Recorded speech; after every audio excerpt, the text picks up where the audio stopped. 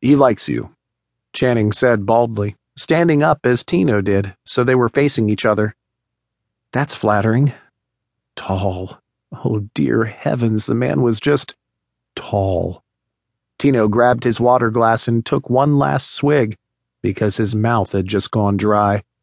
But he likes you, and you said over dinner that you were working at Panera to get through school.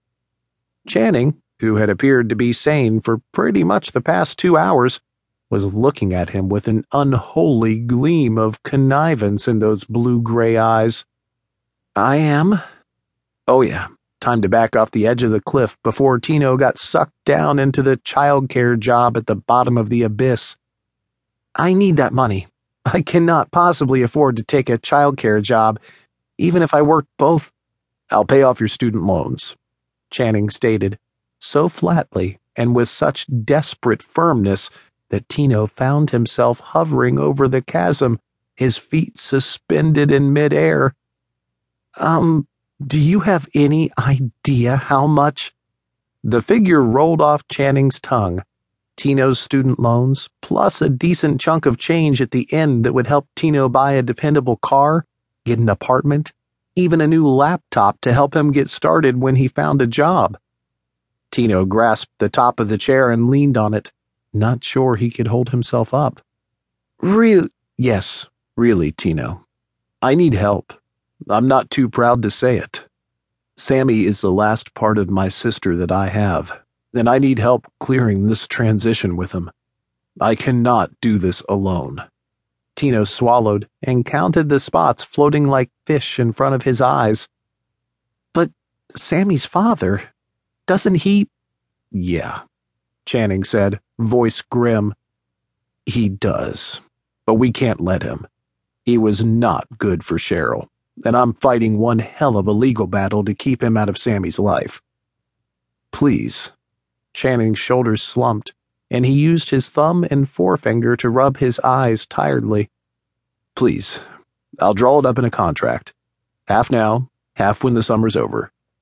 Just think about it, Tino. No student loans. A free and clear start. How does anyone have so much money? Tino asked, appalled and admiring in spite of himself. The money? Channing muttered, sounding indifferent. That was easy. I started out rich and made more. The money isn't important. Sammy? That's our goal right now.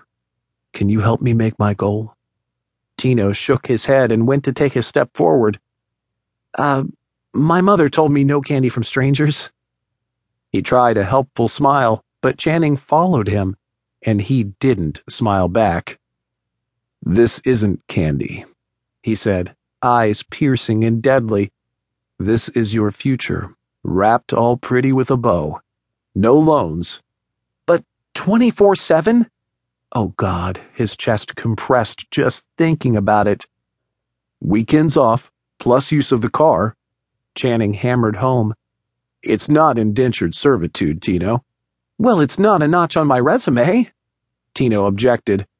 What, I'm going to start looking for work in September and show people? Your letter of rec from Channing Lowell, he said, eyes flinty. Ask around. In fact, go home and Google me.